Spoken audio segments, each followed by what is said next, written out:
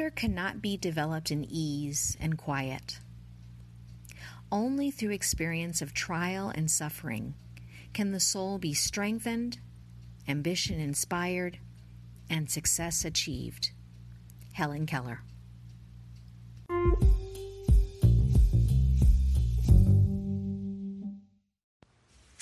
Hi there, and welcome to Creativity, Montessori, and the Meaning of Life. I'm your host, Robin Norgren, and you can find me all over the web under @Robin_Norgren or @UBU for Life. I'd like to start today with a poetry exercise that is talked about in the book Inner Excavation by Liz Lamoureux. Her activity is called Creating a Word Toolbox. A favorite book that makes poetry accessible is Poem Crazy by Susan Woolridge. I was lucky enough to take a class from Susan in 2007. After her workshop, I began to realize that a writer can have a toolbox of words available to make the writing experience just a little bit easier. This toolbox doesn't refer to the words we carry around in our heads at any given moment. Instead, this toolbox can come in the form of lists of words, pages literally torn out of old dictionaries, journals filled with phrases. This toolbox becomes a mine holding just the right word that can lead us to just the right phrase to begin a poem. Your task would be to gather words and create a word toolbox. Grab a book off your bookshelf. The first one you see is a good place to start. Open to random pages and write down a word or two from each page. It is a good idea to let your eyes jump from word to word to find the word that stands out to you. Write down at least 20 words. Look at your word list. Is it interesting to you? Do the words jump out? Do they make you think?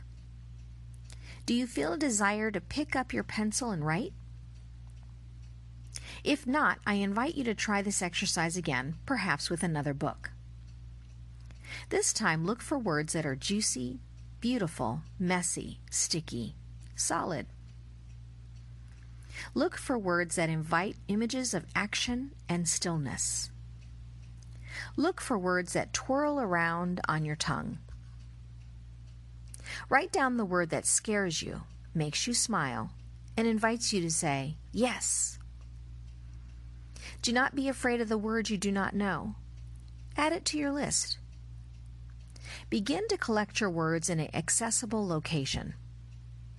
Maybe tape them in your journal, gather them in a document on your computer, or create a special word toolbox from an old cigar box or basket.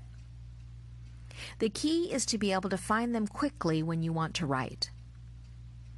Think about other places where you might find words. Go to a thrift store, buy an old dictionary. When you sit down to write, rip out a page. Really, you can do it. And use that as your word list. Visit the library, make word lists from books you find there. When you're finished with the magazine, rip out a few articles, grab a favorite pen, and circle the words that stand out to you in the articles.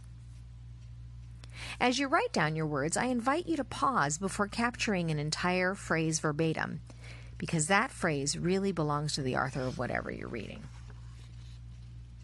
The first time I remember really thinking about poetry was when I read Carl Sandburg's poem Fog in the 4th grade.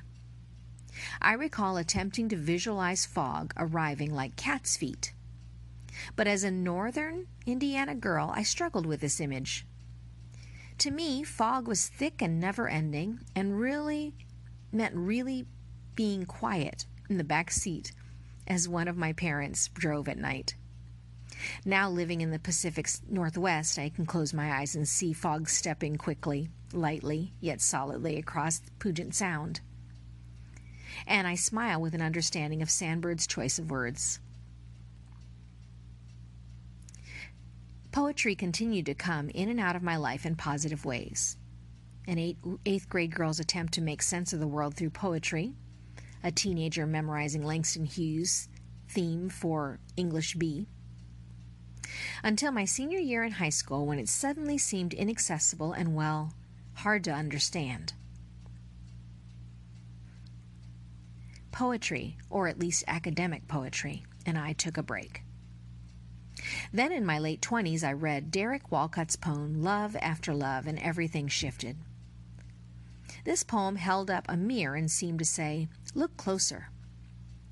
I soon found myself in the poetry section of a local bookstore, sitting on the floor with Mary Oliver, Sharon Olds, Billy Collins, and again I heard the whispers, "You are not alone." Through the encouragement of an online community of others who appreciated, wrote, and read poetry, I began writing poems as part of my writing practice. I also started sharing some of them on my blog.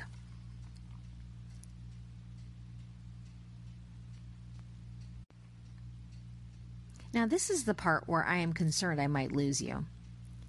What I've learned is that many people have had experiences like I did in high school, where poetry simply becomes inaccessible. We read a poem and feel like we just don't get it. Then a teacher tells us what the poem is supposed to mean, and we sit there thinking, seriously, I do not get poetry. If this sounds like your experience, please know you're in the right place. When I explained to Susan Tuttle that I wanted her to gather words to create a poem for this chapter, she surprised me with the explanation she already does this. And before she writes, she gathers words from old vintage book collections to use as prompts and inspiration for her writing.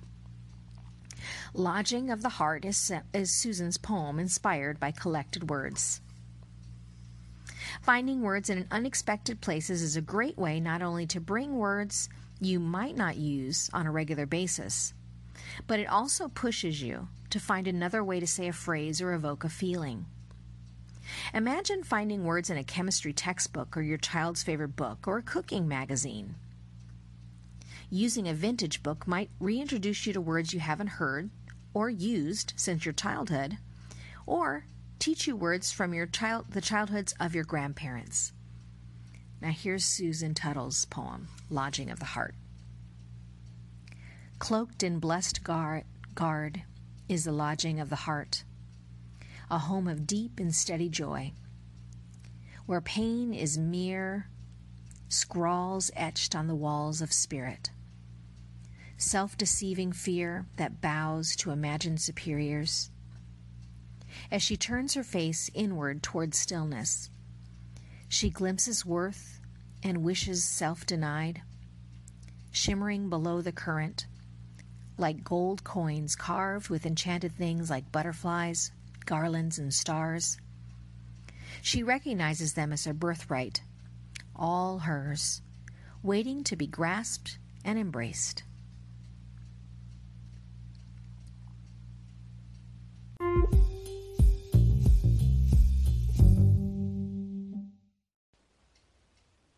This is an excerpt from the book Montessori Learning in the 21st Century by M. Shannon Helfrich, and it's on the sensitive period for movement. The nature of the human hand makes the significance of the free hand even more important. The hand is much more than just an instrument freed from the needs of locomotion and now available to explore the world. The hand becomes the instrument of the mind. The human is the only species designed exclusively to use the thumb and fingers as we do, the opposable thumb. And the human is the only species that uses the hand independent of the feet. From the earliest cultural societies, the human has sought to use the hands to express herself and to shape the world for personal use. The evidence of these efforts is reflected in the artifacts left behind. The first tools, paintings in caves, elaborate tombs and writings. We see that the skill of the human hands is bound up with the development of the mind. Acknowledging the importance of the hand, Dr. Montessori wrote, we may say that man's hand has followed his intellect, his spiritual life and his emotions, and the marks that is left behind betray his presence.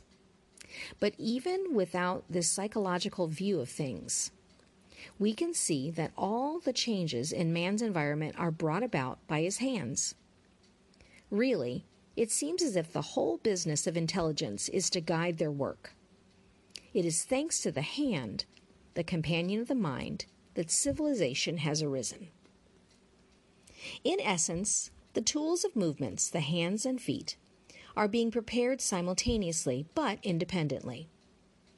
While a child practices the coordination of gross motor movements in order to move the body through space, the hand is practicing the art of gripping and grasping. Dr. Wilson defines grip as the ability to flex the finger joints and hold them in that position against the pull of the full weight of the body. A toddler practices a great variety of fine motor movements, since the hand will put the child in contact with the physical elements of the natural world. The hand that begins to grasp with a death grip at about 6 months of age, becomes a refined instrument around 4.5 years old. This is not to be confused with the reflective grasp that is present a few weeks after birth, which disappears until it's replaced by this intentional grasp. The hand masters all the various types of grips: precision grips, such as the pincer grip and the pencil grip, power grips, such as the squeeze grip and the grasping grip, and hook grips, such as the suitcase grip.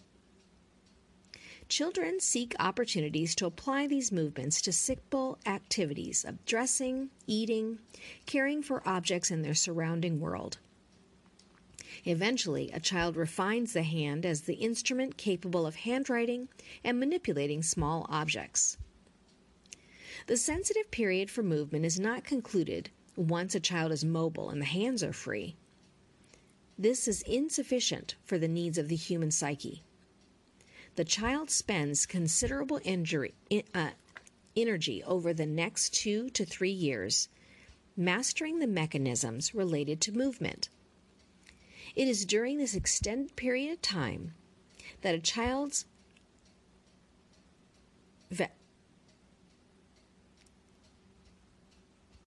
vertebral column strengthens and the muscles of the body coordinate with intended movements. The harmonious functioning of the brain, the nerve cells, and the muscles must be created. The integration of the personality, as Dr. Montessori calls it, occurs through the child's active practice and later application of movement. It might seem a straightforward matter of strengthening the muscles. However, this process goes far beyond mere strengthening. It goes to the heart of coordination. A child practices movements with a meaningful context, a purposeful activity, and the muscles become more adept at responding accurately and automatically to the brain's messages. An activity becomes purposeful when it encompasses an activity that can be repeated over and over. In addition, the activity must be connected with something that a child observes other human beings doing as a natural part of life. The connection here is powerful. A child discovers that the activities she has practiced and refined now has logical applications within the natural environment. Prior to this logical connection, children intuit all aspects of human activity. A child is drawn naturally to practice the movements that are observed as part of everyday life. Ultimately, a child's strongest motivation comes from the desire to become like other humans she observes. She will apply movements in the same manner and in the same context that she has observed in adults.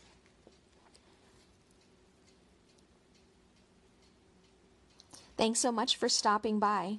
I hope you enjoyed this podcast and that you're starting to see the integration between these 3 main pieces of what we do in life: Montessori, creativity, and what it all means in how we walk through the world. If you'd like to find any of my other work, you can look on Instagram under @Robin_Norgren or under UBU for life, all words spelled out.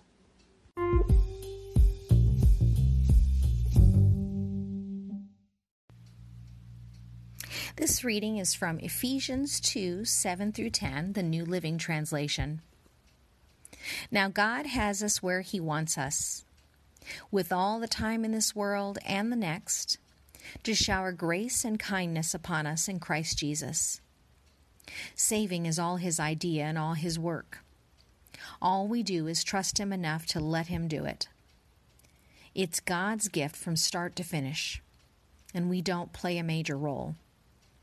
If we did, we'd probably go around bragging that we'd done the whole thing. No, we neither make nor save ourselves. God does both by making and saving. He creates each of us by Christ Jesus to join Him in the work He does, the good work He has already gotten ready for us to do, work we had better be doing.